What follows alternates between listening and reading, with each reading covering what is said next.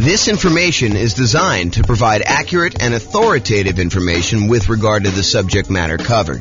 It is offered with the understanding that the presenters are not engaged in rendering legal, accounting, or other professional services. If legal advice or other expert advice is required, the services of a competent professional should be sought. Welcome to the Gresham Real Estate Investing and Real Estate Financial Planning Podcast. Learn all about investing in real estate in Gresham, Oregon, with a combination of real estate financial planning and modeling with numbers specific to Gresham, plus syndicated, more generalized recordings of live and pre-recorded real estate investing classes, not all of them specific to Gresham. Be sure to stay tuned after the podcast for a message from our sponsors. Well, good morning and welcome, everyone. I am your host, James Orr, and today we have a crazy, amazing class. I've been doing some updating on the world's greatest real estate deal analysis spreadsheet, and I am finally ready to release it to you and to give you access. And so after this class, I will go ahead and post up the newest version. I'll email out everybody who's on the list to get updates about the spreadsheet, which is why we require you register in order to get the spreadsheet so that you can get updates in case there's errors and any updates on how to use it and things like that. So we're going to go over the brand new spreadsheet, some of the new things that we've got here, and I think you're going to love it. What's crazy to me is just how wrong I'm going to go out on a limb and say every other spreadsheet is, because no one does this right. I don't know why people don't do this right, but if you're not taking into account reserves when you analyze deals, you're doing it wrong, because you need to have reserves in order to invest in property. So if you're not taking reserves into account in like what your overall return on investment is, then that's not correct. You're basically lying. You're saying that your return on your deal is higher than it really is, because you would not be able to make that investment unless you had those reserves. But I digress. And if you're not taking into account, if you happen to be in a market where you have negative cash flow, if you're not taking into account that cumulative negative cash flow that you probably need to set aside for doing this, that is probably also incorrect. I'm less willing to go out on a limb for that one, because I could see a case where you're like, I'm just going to pay for it out of what? Reserves?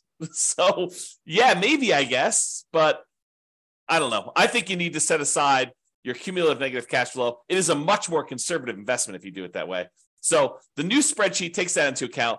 Plus, what I don't also see other people doing in their spreadsheets, I don't see them actually showing you like your returns on equity, and specifically your return on your true net equity, the equity you would actually be able to pull out if you were going to go sell that property or refinance it or, or do a 1031 exchange, which is really selling, just kind of deferring the taxes. Like all those calculations that you're doing, if you're not looking at return on equity, I mean, after the first year, what does return on investment even mean? Because does it matter that 15 years ago you bought the property with $5,000? Don't you really want to know what your return is today on the amount of equity you have in the deal, that if you were to sell it, what you'd need to beat if you were going to go invest in something else? And then what the cost is to access that equity? I mean, it blows my mind. And then, of course, some of the return quadrant things, breaking out the component parts of the return, your cash flow, your appreciation, your debt pay down, your cash flow from depreciation, which is your tax benefits. And then because you do need to set aside those reserves, we really should take into account the return you earn on those reserves, whether you're sticking in a savings account at 1% or you're sticking it in something else and getting, 6, 7, 8, 9%, whatever you're getting there. Okay. So brand new spreadsheet, updated. I think you're going to love it.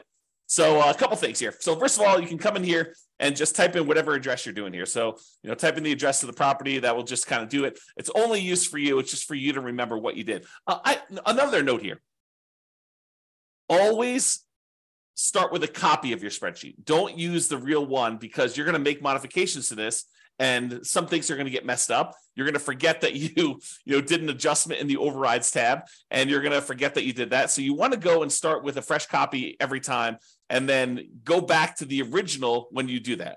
So Or if you have a template, if you're like, hey, look, I know my taxes are always going to be, 1%. So go ahead and put 1% in there and then save that as your template. And then always go back to the template that you've modified to kind of do it. Okay. That being said, that way you don't make any mistakes. All right. So put the address in here. You're going to put the ARV.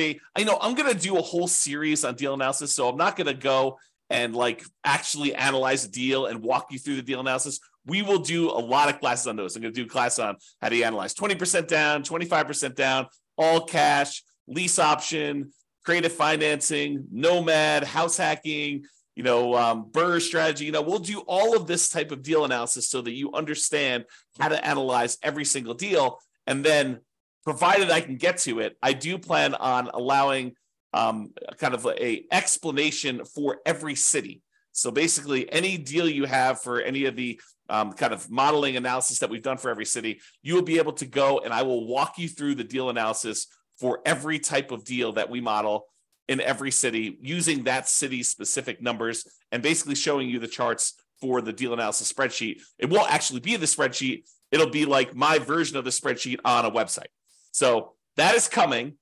Knock on wood that I have enough time to go do it, but it is coming. That's what the plan is right now. It's always been the plan. I mean, that's why we built it this way. Okay, so that being said, so you put it in the ARV. It does take into account if you're buying properties at a discount. So if you do, you bought the property for less than what the ARV is, it does adjust and show that you got this bonus return in year one from appreciation, like that. Basically, you got forced appreciation by buying the property at a discount, and then it does also show that your return on true net equity goes down after the first year because you got this massive return in year one from that bump. So I'm just going to put it back so that you can kind of see that. They put in your purchase price, whatever that's going to be. You put in seller concessions, whatever you negotiate with the seller to get them to contribute towards your closing costs, you can do that. That counts as a credit towards you. And then your down payment amount, put in 20% down or 5% down or 25% down. In this case, we'll use 25. Your closing costs, which we'll calculate here, and then show how much the closing costs actually are in dollars. So use the percentage. And then rent ready costs. This is how much money you need to put into the deal to get the deal ready to rent. So if you go buy a property and on the inspection report, it's got a whole bunch of repairs listed that you need to go do before the property is ready to have a tenant in there, and it's going to cost you $7,000, you put $7,000 in there. And then this will automatically take that into account. It includes it as part of the investment you need to make in order to get the deal ready to go. So put whatever numbers you want in there, and it will do the adjustment and do some calculations for you based on that. Then this cumulative negative cash flow field is brand new. The idea being this: if you're going to buy a property, let me just back up. In our current marketplace, the last few years, prices have been going crazy up, and interest rates have gone up a ridiculous amount.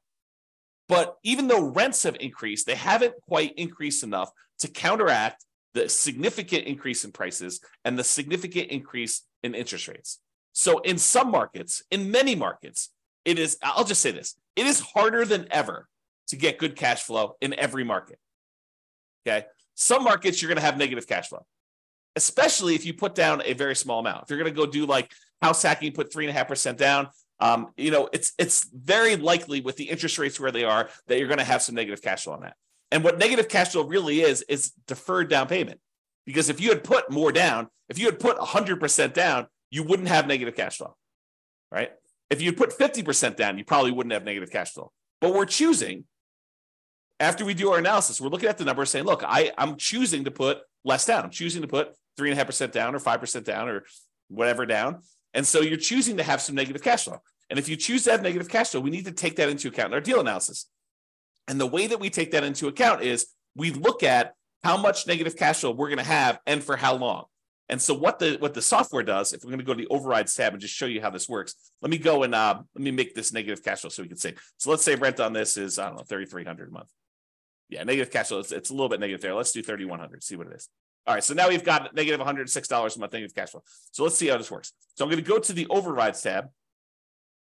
And in the overrides tab, I'm going to go find the spot for cash flow, which is right here. And it's going to show you that cash flow for the year was negative $2,238. So we show how much negative cash flow was in the first year. So in this particular property, because we analyzed the deal, it shows you that the negative cash flow was $2,238 negative. But because rents went up a little bit in year 2. We're assuming rents are slowly creeping up each year. Rents are increasing. In year 2, we're estimating negative cash flow to be only $1,524. And in year 3, because rents went up a little bit, and even though the taxes and insurance and maintenance and all that other stuff increased, it didn't increase enough because our payment is largely a large percentage of that amount. So negative cash flow in year 3 is only $790 for the year. And negative cash flow in year 4 is only negative $33 for the year. Okay. But what we do now is we take the cumulative amount. We add up. The first year was negative $2,238. The second year was $1,524. So the total amount cumulative so far, the maximum amount we had to kind of eat in negative cash flow was negative $3,762, plus another $790 in negative cash flow, put you at $4,552, plus another $33 is $4,585. But since negative cash flow is all zero from then on out, we can look at that, and we can look at this chart and see this little visual shows you like all the way to the end. You can see that there's no more negative cash flow because the property is getting better as we do that. So the maximum amount of negative cash flow we have is this $4,585. Well, if we go back to this main tab over here, whoops.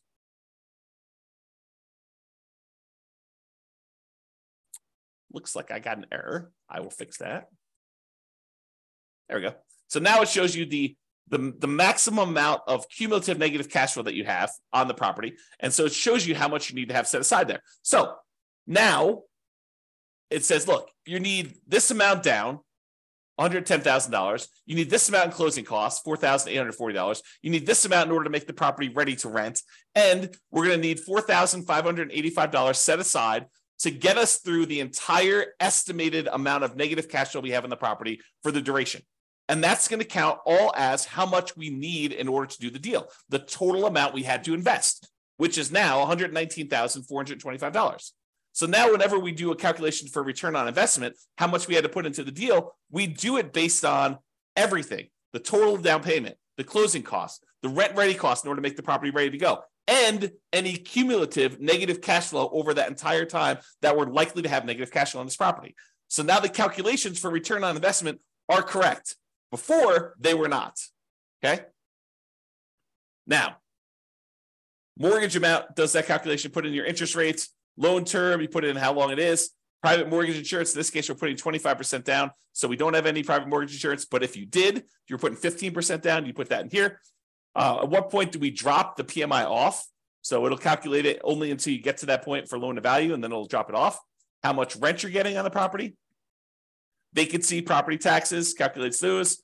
Insurance, HOA, utilities, put all that in there. Maintenance on the property, setting that aside. If you're going to go calculate a different dollar amount for capital expenses, you could set that aside here. Use the capital expenses spreadsheet that we have, totally separate spreadsheet for calculating how much you need in CapEx in order to do that. How much you're paying in property management, if you're doing that at all, unless you're doing it yourself. Land value and the type of property. So land value is going to be used to calculate your depreciation. The type of property for commercial or residential, either do a C or an R, and it does the adjustment for you there. And then estimate your effective income tax rate so that we can calculate what benefit you're going to get from that depreciation. And then we'll be able to do that calculation correctly. Okay, so you do all that, and then we've got these 9 kind of key areas to look at to determine the deal. And they are in somewhat order of importance or order of timing. It's sort of a combination of order of importance and order of timing. So the first one we got up here is your monthly cash flow in the first year. So you can see, because we dropped the rent on this property in order to show the negative cash flow, we've got negative $186 a month in cash flow. So this is a property that has negative cash flow. But we're setting aside all that negative cash flow so that we don't have to stress about it.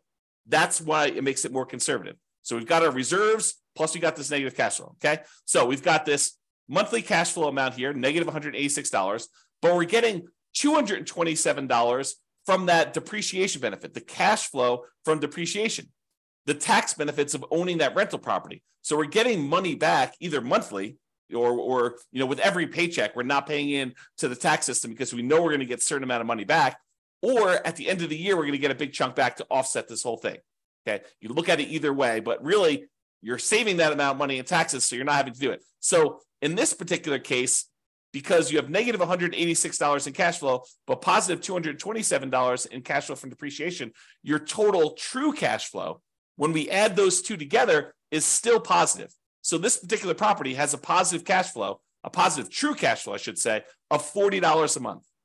So it's not technically negative when you take into account the tax benefits you're getting on the property and the regular cash flow.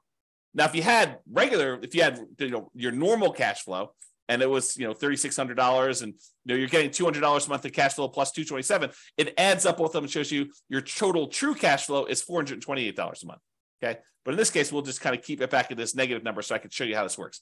Okay, so you can look at that in a glance and see what your regular cash flow is, plus your cash flow from depreciation is. You see those separately, and it sums them up for you and shows you that it's now $40 between the both of them. And that's like one of the most important things I think most people are looking at is their cash flow on their property. The next most important thing I think a lot of people are looking at is going to be like their return on investment numbers. Okay, so we want to know what your return is in year one in dollars. So it shows you $13,200 from appreciation. That's where we're estimating the property value to go up. We've got this negative $2,238 in cash flow. That's the little green bar, and it's negative because we have that $3,100 a month in rent. And then we've got this debt pay down. We're paying down $3,434 on the loan, plus we're getting $2,720 from cash flow from depreciation.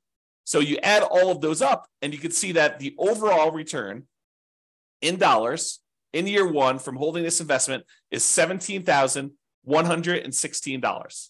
So it shows you how much you made in dollars on your investment.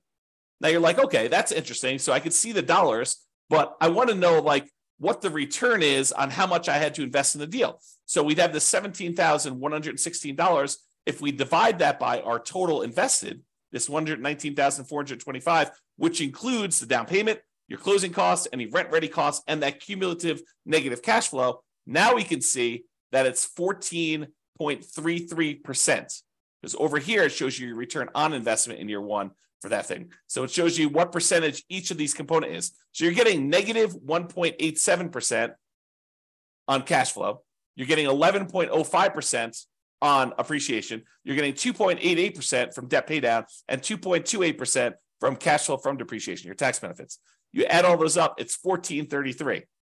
So now we can see at a glance, cash flow, true cash flow, the return you earn in dollars in year one, and the return on investment in year one, 14.33 is the total. And we can see it broken out into all the different component parts. That's why this is powerful, just to see it all at a glance like this. Now, if you decide, look, I'm a 6-month type of reserve sort of guy or gal, and I want to invest in properties, this RIDQ plus R6 says my return in dollars, quadrants, because it shows you the 4 areas of return, plus reserves for 6 months, R6. Okay, so now it shows you how much you earned on or having reserves set aside, earning 1%. So you had 6 months of reserves in this property, so you earned an extra $383 in reserves.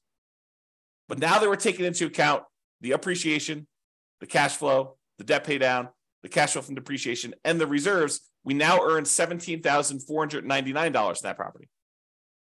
A little bit more than if we didn't take into account reserves. However, now that we're taking into account reserves, we need to include reserves in the denominator when we calculate our return as well, because this one did not. This one just included total cost of close. So this one shows you that when you take into account setting aside 6 months of reserves as well, your return is, even though you had some return from the return on the reserves itself, is 12.63%.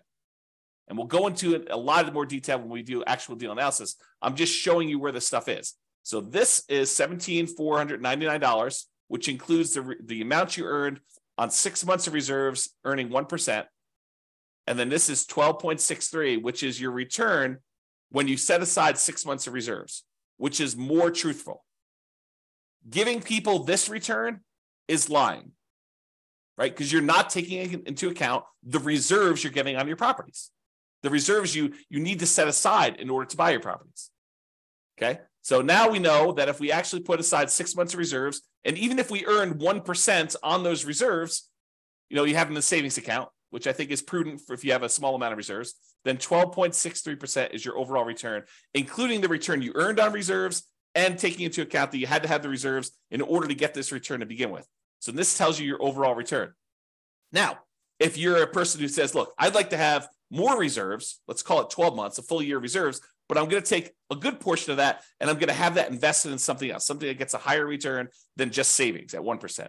So we do this one, RIDQ plus R12. R12 is 12 months of reserves, but now we're earning 7 or 8%. I think it's 8% on our reserve number. Okay. So now on reserves, we earned $3,066 for the year. So the total amount we earned is $20,182. Now, a couple of things to point out. Appreciation is the same for all three of these. Cash flow is the same for all three of these. Debt pay down is the same for all three of these. Cash flow from depreciation is the same for all three of these. What's different? This one doesn't have any reserves. This one, we earned 1% on setting aside 6 months of reserves in a savings account. And this one is we're earning 8% on setting aside 12 months of reserves in mostly the stock market. Okay, that's the difference in dollar amounts. Now, in this one, we're looking at all the returns divided by just this total amount to close. In this one, we're looking at all the returns divided by the total cost to close plus 6 months of reserves. And this one, we're looking at all the returns, including the return from reserves, divided by 12 months of reserves plus this total cost to close. So this shows you your return. And you can see that, look, if you were going to ignore reserves, if you were going to lie at a cocktail party to talk about how good your returns are, this one is the one you use because that's the one everyone else is using, right? Everyone else is incorrect. But if you actually go and you set aside 6 months of reserves, this is really what you're earning, 12.63. And if you set aside 12 months of reserves and you're getting 8% return on the reserve dollar amount, then you're getting 12.79 total. Okay. And that's why this is important. And that's usually what we look at in order to look at a deal. Now, some people are like, look, that's great. That's all year one stuff and a lot of returns in year one and the return on investment in year one and my cash flow in year one. But what about like your overall return, 5 years from now, if I sold the property? That's the returns if sold. So you can look at whatever year you want in the future and you could see either what the annualized return is, or which is simple return, or the compounding annual return is, what the compounding rate of return would be on your money. Or if you're an internal rate of return person, we show you that as well. And you could see all three different lines and you could jump out and say, okay, year 10 looks like my kind of like annualized return is, 16% or so. And you can go look at the numbers if you want to. You can go look at the overrides tab and see all these. You can see the return numbers somewhere.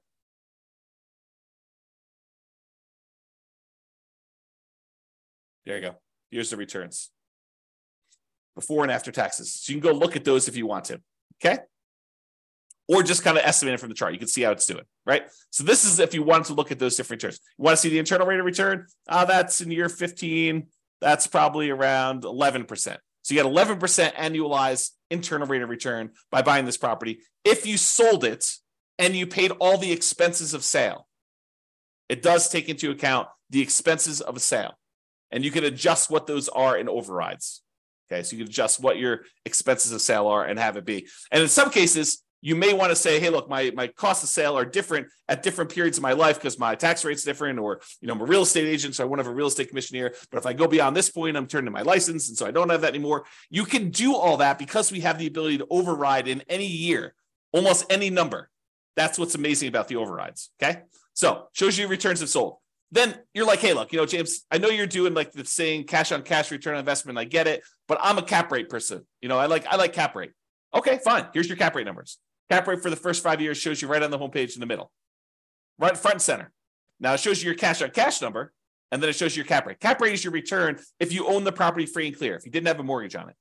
It shows you what your return is, your cash return, cash flow return, if you did not have a mortgage on the property.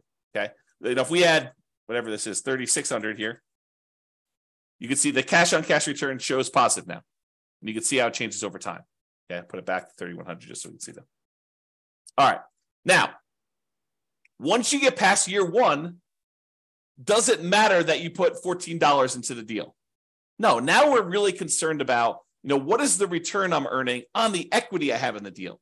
Because what we want to say is, look, I have this property, and what if I took the money I have in the deal and I wanted to go take that and invest somewhere else?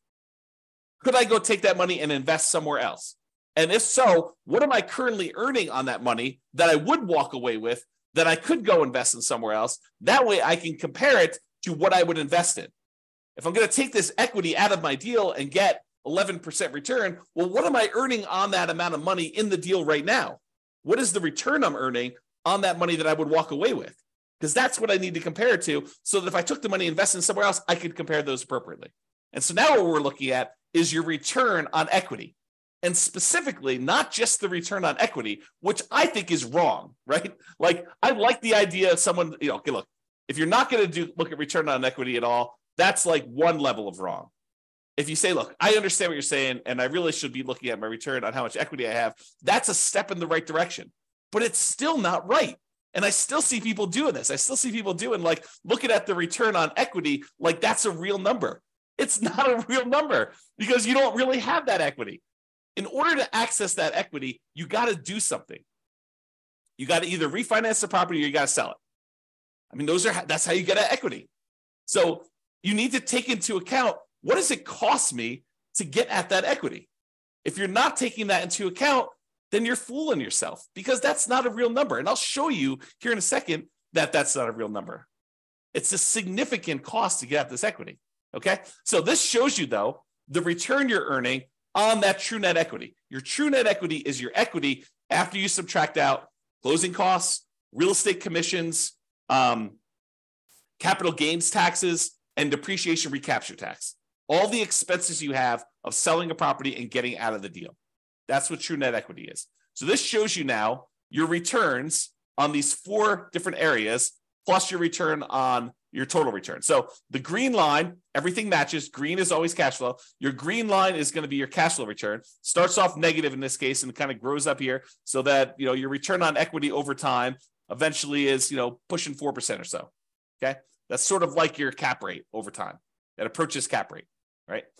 Debt pay down return starts up here, kind of drops down, it kind of continues on, drops down a little bit. Appreciation return shows you what that looks like over time. And then your cash flow from depreciation number looks like that is. When you sum all of them up, it's this dotted line. So right now, when we first got the deal, in year 1, it looks like your overall return on true net equity is just below 20%, probably 19.12 looks like.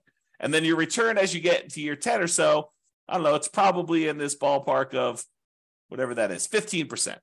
So your return on true net equity is 15% there. So you can see how this changes over time. And of course, if you want to go look at the overrides, you can look at your return on true net equity right here, return on true net equity quadrants. So it shows you each year's numbers and breaks them down for you. So you want to go look at year 16? Okay, year 16, you're getting 6.25% from appreciation, 3.35 from cash flow, 2.92 from debt pay down, and 0.83 from cash flow from depreciation for a total return on true net equity of 13.35.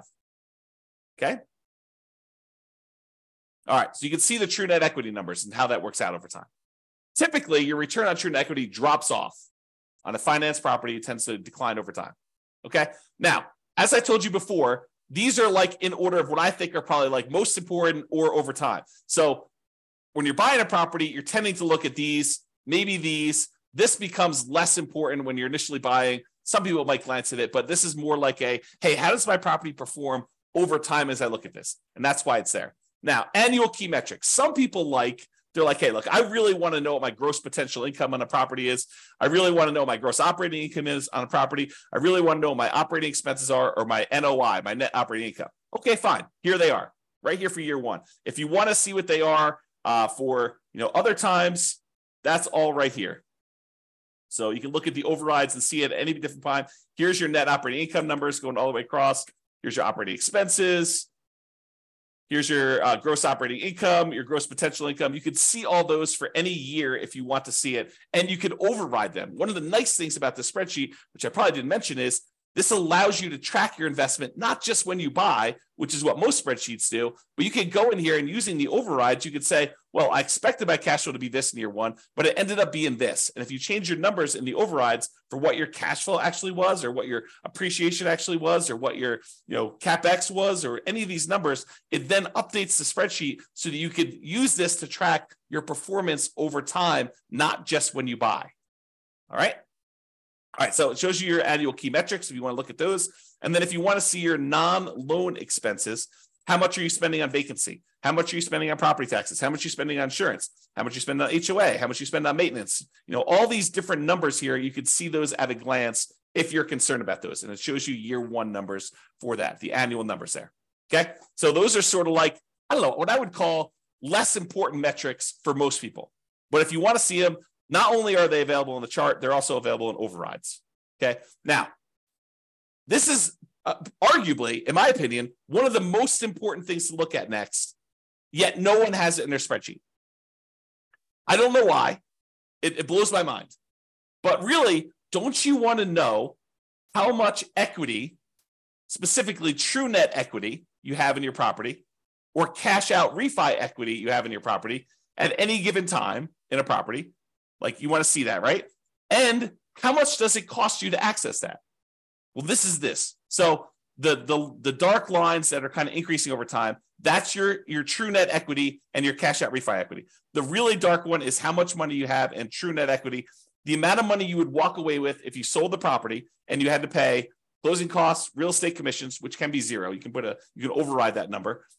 Your capital gains tax rate and your depreciation recapture rate. So you want to go in your overrides. If you're like, hey, look, my real estate commission, we assume 6%, but you're like, hey, look, I only want to spend 3% on that. Okay, great. You put in your override and it actually does the right numbers, redoes your calculations for all those true net equity calculations. You say, look, my closing costs, you have estimated 1% here. No, my closing costs in my market are 2%. Great, adjust them.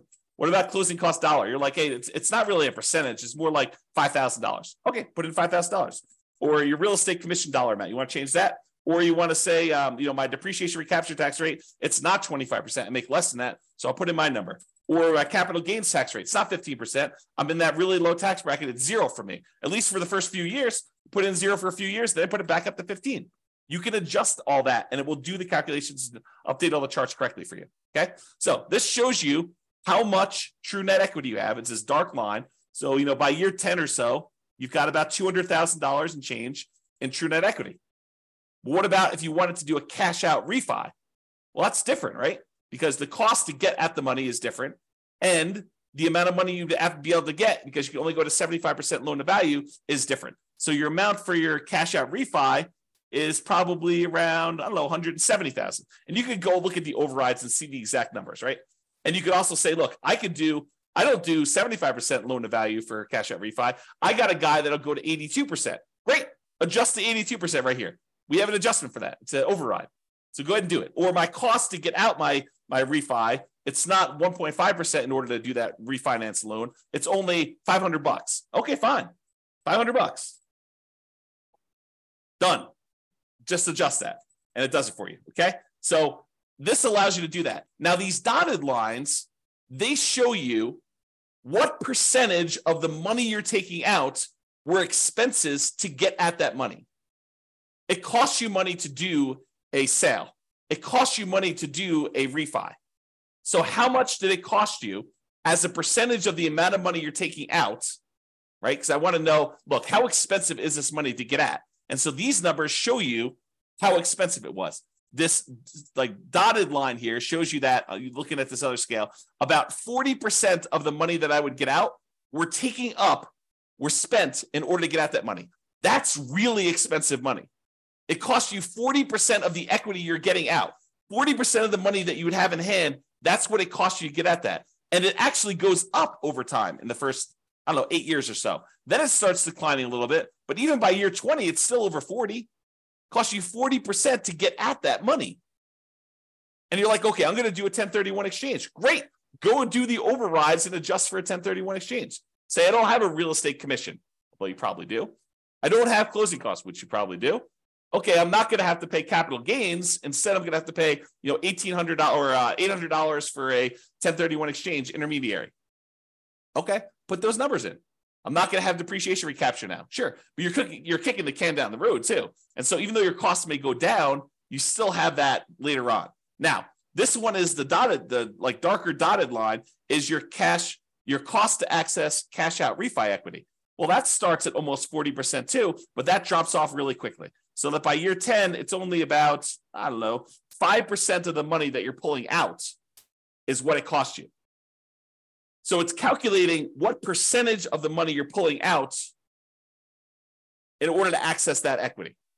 So this is your equities and the cost to access, and specifically your true net equity and your cash out refi equity. honestly, it's probably like a true net cash out refi equity because we're looking at the cost there.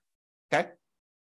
Now you may say to me, James, but if I'm doing a refi, I'm actually just borrowing that money. Sure. Yeah, I agree. You're borrowing the money, but it's still a cost because you're borrowing it and you're paying interest on it now. Okay. So this is the new spreadsheet. Some really cool stuff in here. Oh, by the way, you can export it. If you happen to have a real estate financial planner account, you just click this button right here and it actually transfers the numbers you entered in here to the real estate financial planner so that you can add this property to your portfolio analysis tool if you happen to have an account on real estate financial planner. Okay. So that's the cool part about this. All right. I think I covered what I hope to cover, just kind of going over the new stuff, the existing stuff that's still amazing. And just to show you that this is the way you should analyze deals. And we're going to go over examples. I'll go over how to analyze every type of deal using the spreadsheet. I'll show you all the other stuff. We already have a class on where do you get each one of these numbers from? Like, where do you get seller concessions from? Where do you get the mortgage interest rates from? Where do you get the vacancy rate from? Where do you get the property insurance rate? Like, where do you get each one of these numbers? I have a class where we look at each input and I tell you where to get it from and what's reasonable for those numbers in a lot of cases. All right. I already have a class on that. Go watch it. It's on the website. It's on the podcast. But now it's got these new adjustments here to kind of do this. One of the adjustments I made, by the way, is I've removed some color. Color to me has meaning. And so in the first version of the spreadsheet, I got carried away. I was like, oh, this is pretty. Let's make these blue. But that didn't mean anything. The fact that they were blue didn't have any meaning. Now all the colors mean something, right? All the inputs are this manila folder color, okay? All the cash flows are green. All the cash flow from depreciation are yellow. All of the appreciation is blue. All of the debt pay down is red. And then all the other black and white ones are just black and white, right? And so color means something. If something is colored, oh man, I'm looking at things like this export to REFE button. I should probably make that gray. Maybe I'll make it black, right? Because color should mean something. And so we should all do that. And maybe I should make this gray. I don't know. But the color, and the charts, color means stuff. All right. And then over here, I tried to add some flash of color if you just show you like size of values. And if it's, part of the quadrants, it's still going to be that blue, green, red, yellow color. So you can see those at a glance as to which ones we're talking about and how all those work. And because in the previous spreadsheet, I tried to compress it and do like years 1 through 5, then year 10, then year 15, year 20. But I realized that, because the spreadsheet was locked down to protect you from messing up formulas, that you couldn't access year 12 easily. So now it's all open, which means that it just goes wide, right? So now you can go and keep track of your deal for 40 years. You have access to all that. All right. That's all I got. I hope you enjoyed the new updated spreadsheet. I know I certainly do. I'm really excited to teach these classes. We're planning on doing, as of right now, subject to change, we're planning on doing one new deal analysis class per week. And then for the podcast usually gets published. I think we're out. The class I recorded yesterday got published, got queued up to be published to the podcast in November. So it's May 3rd right now. So November is 6 months out. So we're currently 6 months ahead on what the podcast gets. All the Substack guys get access to it immediately, but the podcast stuff is delayed by about 6 months now, and it will continue to delay because we publish the podcast once a week. We do the classes daily. So every week of content that is live, the podcast guys, that's a month, approximately, 5 days, 5 weeks, somewhere around there. 4 to 5 weeks. So you get an idea. So trying to get to be a year ahead on the podcast, and then I'll evaluate what I'm going to do at that point.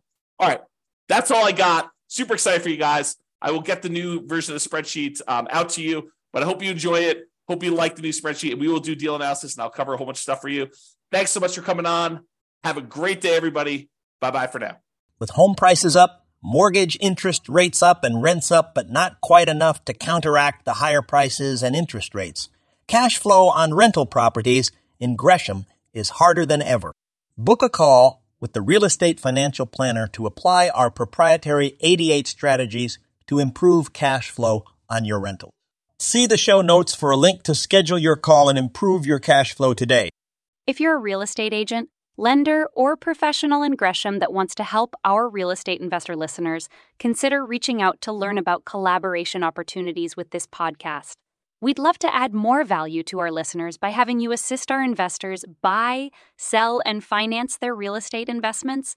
See the show notes to schedule a call to discuss collaboration opportunities.